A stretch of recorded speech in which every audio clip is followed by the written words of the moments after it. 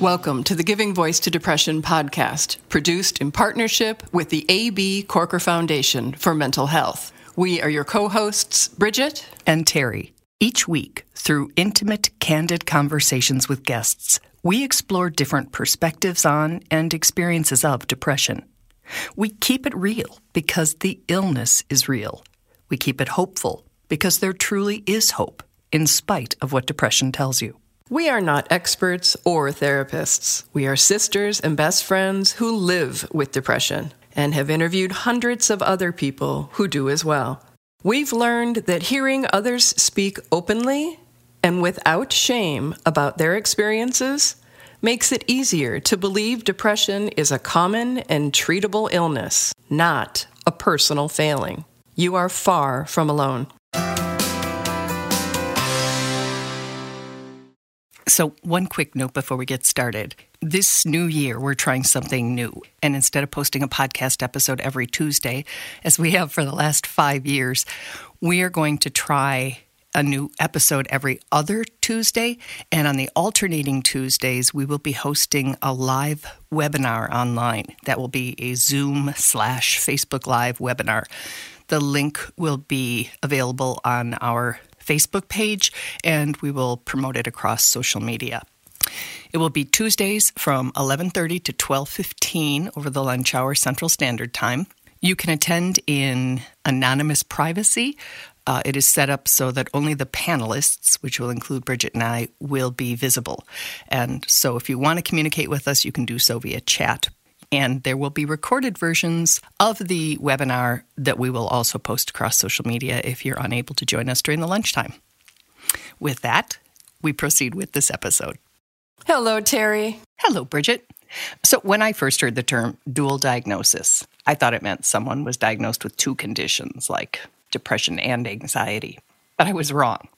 Dual diagnosis is when someone experiences a mental illness and a substance abuse problem simultaneously.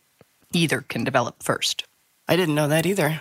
According to the National Alliance on Mental Illness, or NAMI, sometimes a person who is experiencing a mental health condition turns to drugs and alcohol as a form of self-medication. Abusing substances can also lead to mental health problems because of the effects that the drugs have on the person's moods, thoughts, brain chemistry, and behavior. Still quoting NAMI, about a third of all people experiencing mental illnesses and about half of people living with severe mental illnesses also experience substance abuse. These statistics are mirrored in the substance abuse community, where about a third of all alcohol abusers and more than half of all drug abusers report experiencing a mental illness. Men are more likely to develop a co-occurring disorder than women. Today's guest, Don, is one such man. We met Don on our Facebook community page, where he regularly offers insights and support. He also listens to this podcast, and he reached out to say he wanted to share his story here as a way of getting his toe in the door to helping people. We believe that by sharing his story, he's busting down the door. Don has a history of addictions, or what are now called substance use disorders. He also has anxiety disorder and clinical depression. He is also a veteran, a father of 6, a grandfather of 5, and a great-grandfather. Each of those describe just a part of Donald Cercone, who, like all of us, is so much more than his diagnoses. Here is Don giving his voice to depression. Donald, like many of us, believes his depression and anxiety were unwelcomed roommates long before he realized they had moved in. And I've been suffering from clinical depression, I think, a lot longer than I believe. I can't pinpoint the exact time, but now looking back, I see all my anxieties. I was one of them kids that didn't want to miss a thing in the neighborhood. And if I did, I would suffer like severe anxiety. Like if my friends went somewhere and I missed it. And I didn't understand those feelings back then. I didn't know what they were. Don was nearly 40 before those feelings were finally named. In 1996, I was professionally diagnosed originally bipolar, which was wrong. They put me on lithium and all these mood stabilizers, and it made me nuts. And I went back for a second diagnosis, and I was diagnosed with an anxiety disorder and clinical depression. They immediately put me on Prozac, because back then that's, I think, all there was, Prozac and Zoloft. A quick note, if I may. Don uses words like nuts and crazy when he tells his story. And it's his story, so he can use whatever words he wants. But we want to quickly point out that in the way so many commonly used words are now being re-examined, those are now recognized as examples of stigmatizing language, so we no longer use them. Not a slam, just a point. Back to Don and his experience with meds. So, through a hit and miss process of elimination, we found the proper cocktail for me, which is escitalopram and gabapentin for the anxiety. So what does the proper cocktail look and feel like for you, Don? What's the difference between being on the right meds and not? Oh, wow. Without them, it's like night and day. I thought I didn't need the gabapentin, so I stopped taking it. And it turns out that once it's out of my system and I don't have it in me, I'm anxious. My chest hurts by the end of the day. And I was going crazy, so I started taking it again.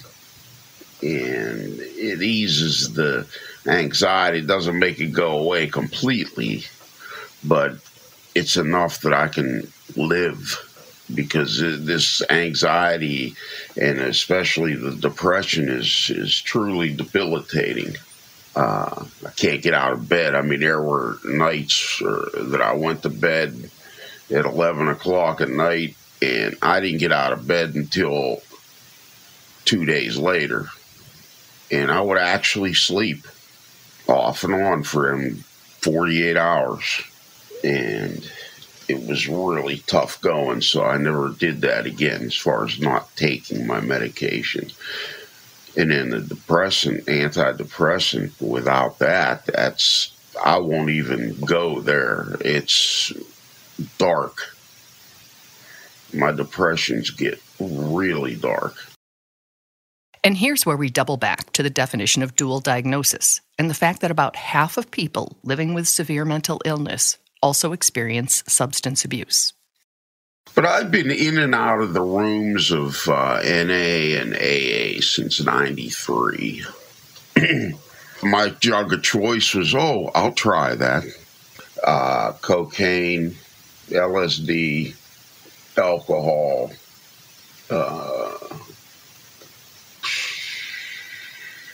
pain medication, that kind of thing. And if I take pain medication now, I had it for an operation I had. The following day, I am so depressed for days on one pain pill, so I can't take those anymore. Don says he's been sober for quite a while now, and he credits his recovery journey for the quality of his support network.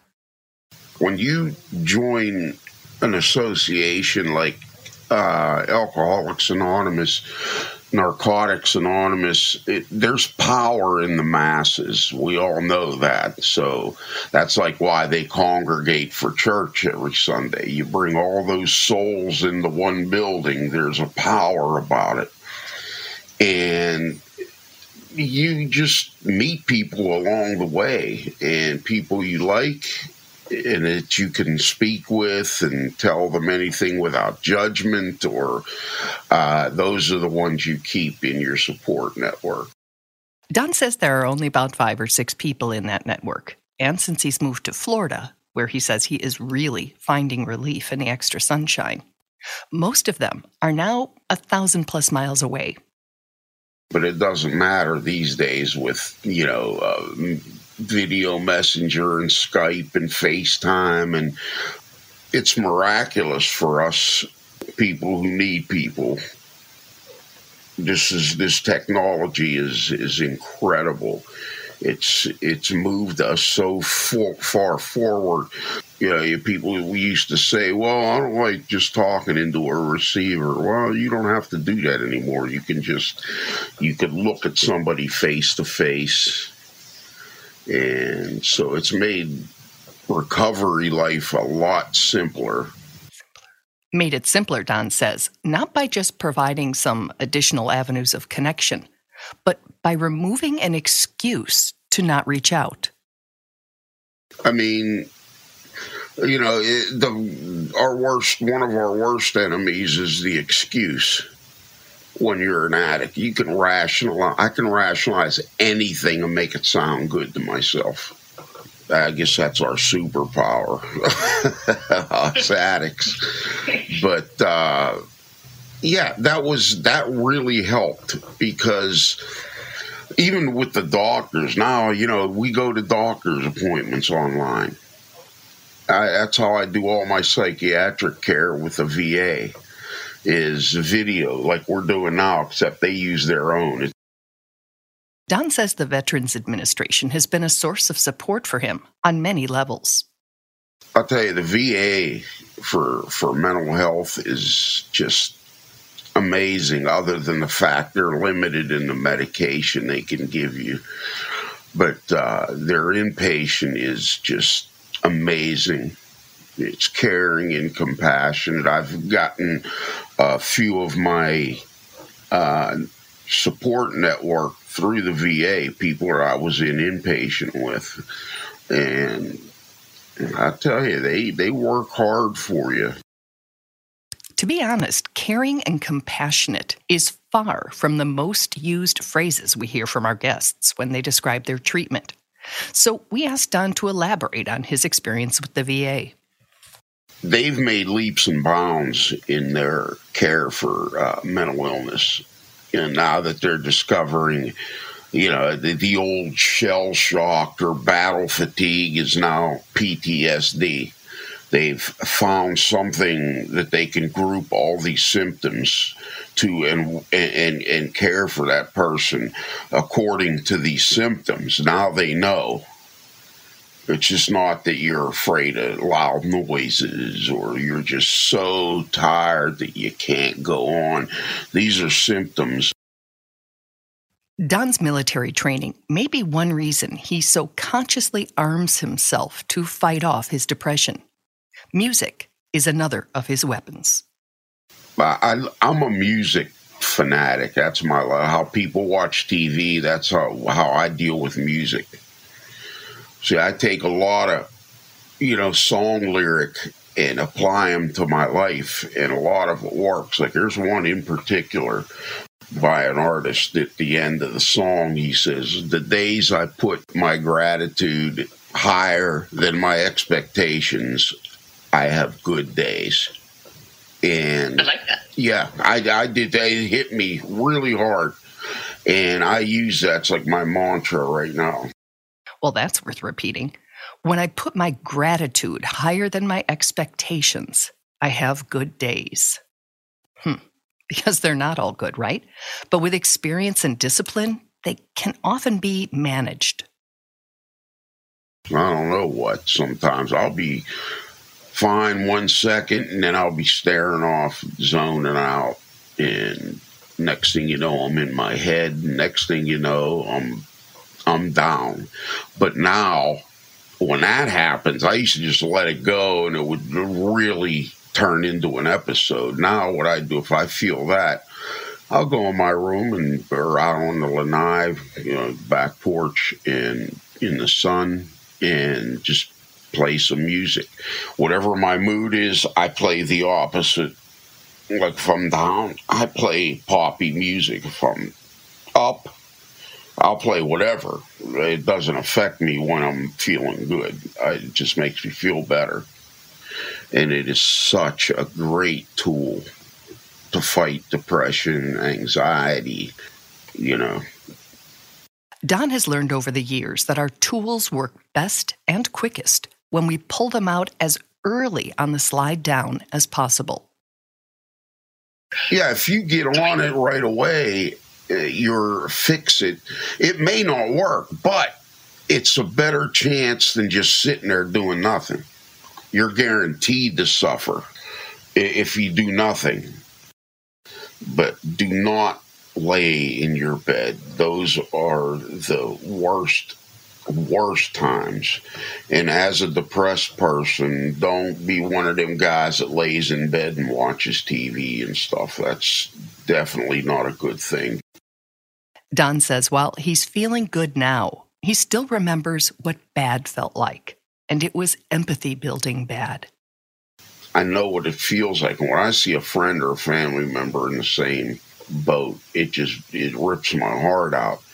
Because a lot of times, more times than none, they don't have depression. They don't suffer from it.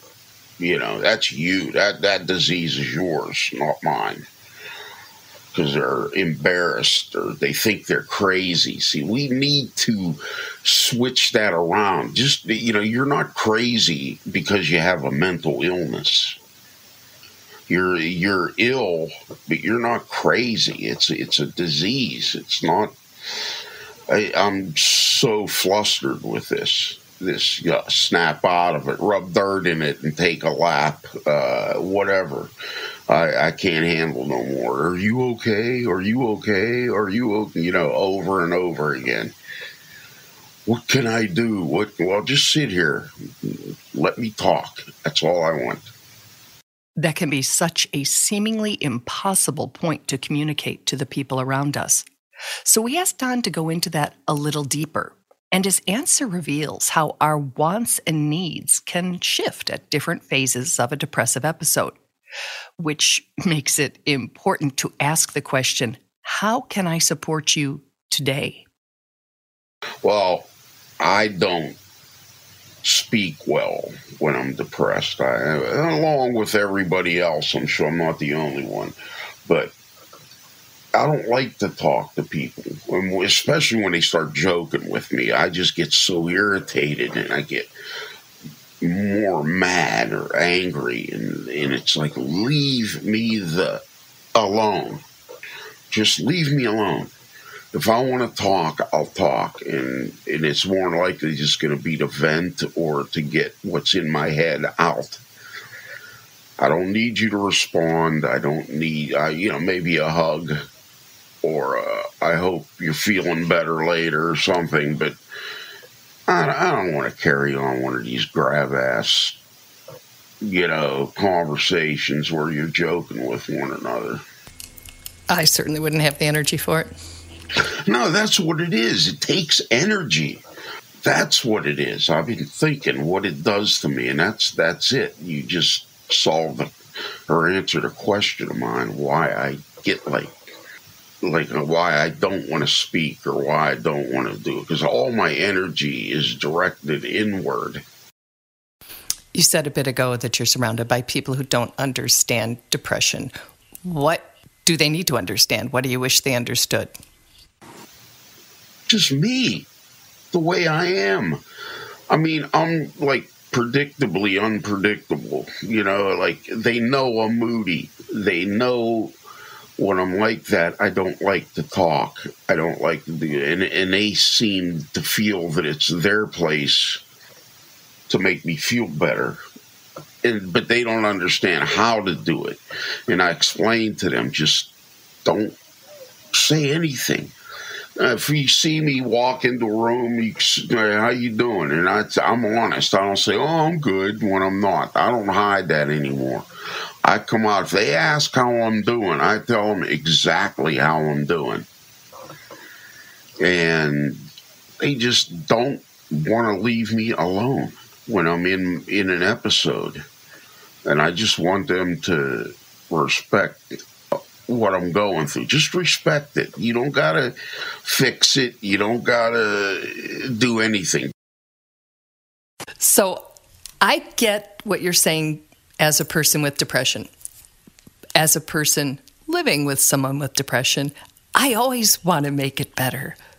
even though I know because I have it that I can't. So, I mean, how do you address that? Like, it's totally natural for somebody to not want someone they care about to be hurting. Okay, I don't jump in anymore like I used to. I used to do the same thing. Come on, let's do something. Let's get out of this. And maybe if you got busy and this and that. Now, I can read a person that I know what they're going through.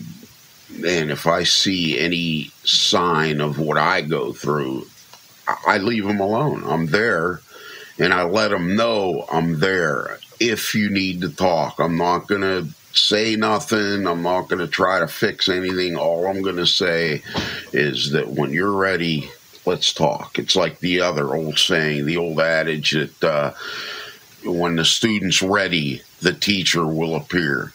Yeah, and I want them to know that. And then when it comes time, then they can lay down their instructions, what they want me to do. And then I'll do it. If they tell me, then fine. If not, I keep my mouth shut, and except for the fact that I tell them I'm here for you. That's how I handle it. I don't know anybody else how they do it. But I give them what I expect. And that seems to work. That insight and instinct are some of the rewards of lived experience. That's our leverage or our advantage, because we know how far we can go with another depressed person and what we can do. We try out what we want done to us. And usually that's what works. When you tell them when you're ready to talk, then it's only a matter of minutes before they spill their guts and get all that stuff out of their head. But if you push it, it's like a teenager. The more you push them to do something, the more they resist. And it's the same thing with depression, because I think depression takes away a lot of your maturity, because you just want to sit there and stomp your feet and moan and cry and this and that. But you fight that. One other thing Donald fights is stigma.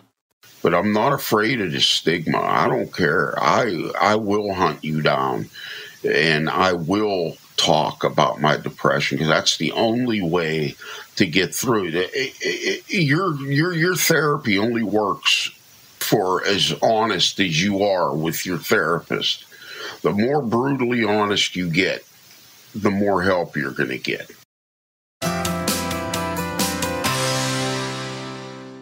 Oh, Don, I'm so glad we hunted you down. That's awesome. I like that he said you're guaranteed to suffer if you do nothing. And it is such a temptation to do nothing. Yes, it is. But it is like keeping your hand right on that hot burner. Mm-hmm.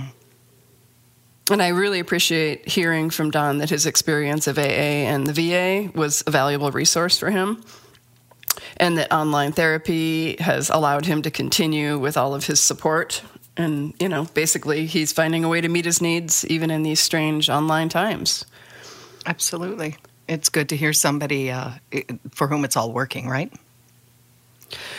Yeah, but you and I and Don all know that goes up and down. Speaking of flux and up and down, it was evident in this interview that there are times when Don wants people to talk to him and other times when he'd rather that they really, really didn't force him to talk to him.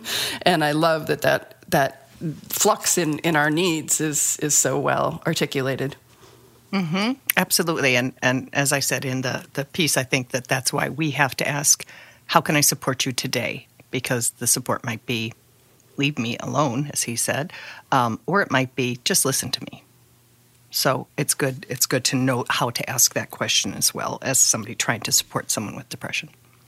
And a reminder to please join us for a live webinar every other Tuesday from 11:30 to 12:15 Central Standard Time, and you'll find the link on the Giving Voice to Depression Facebook page, or if you need it, email me, Terry, Terry, at givingvoicetodepression.com. We'd love to connect with you there.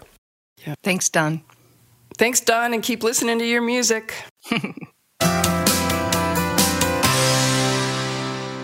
We truly hope that our podcast brings a little more understanding, helps you better articulate your experience of depression, or better understand how to support someone else's. We invite you to join us for daily posts on the Giving Voice to Depression Facebook page and on Twitter and Instagram at Voice Depression.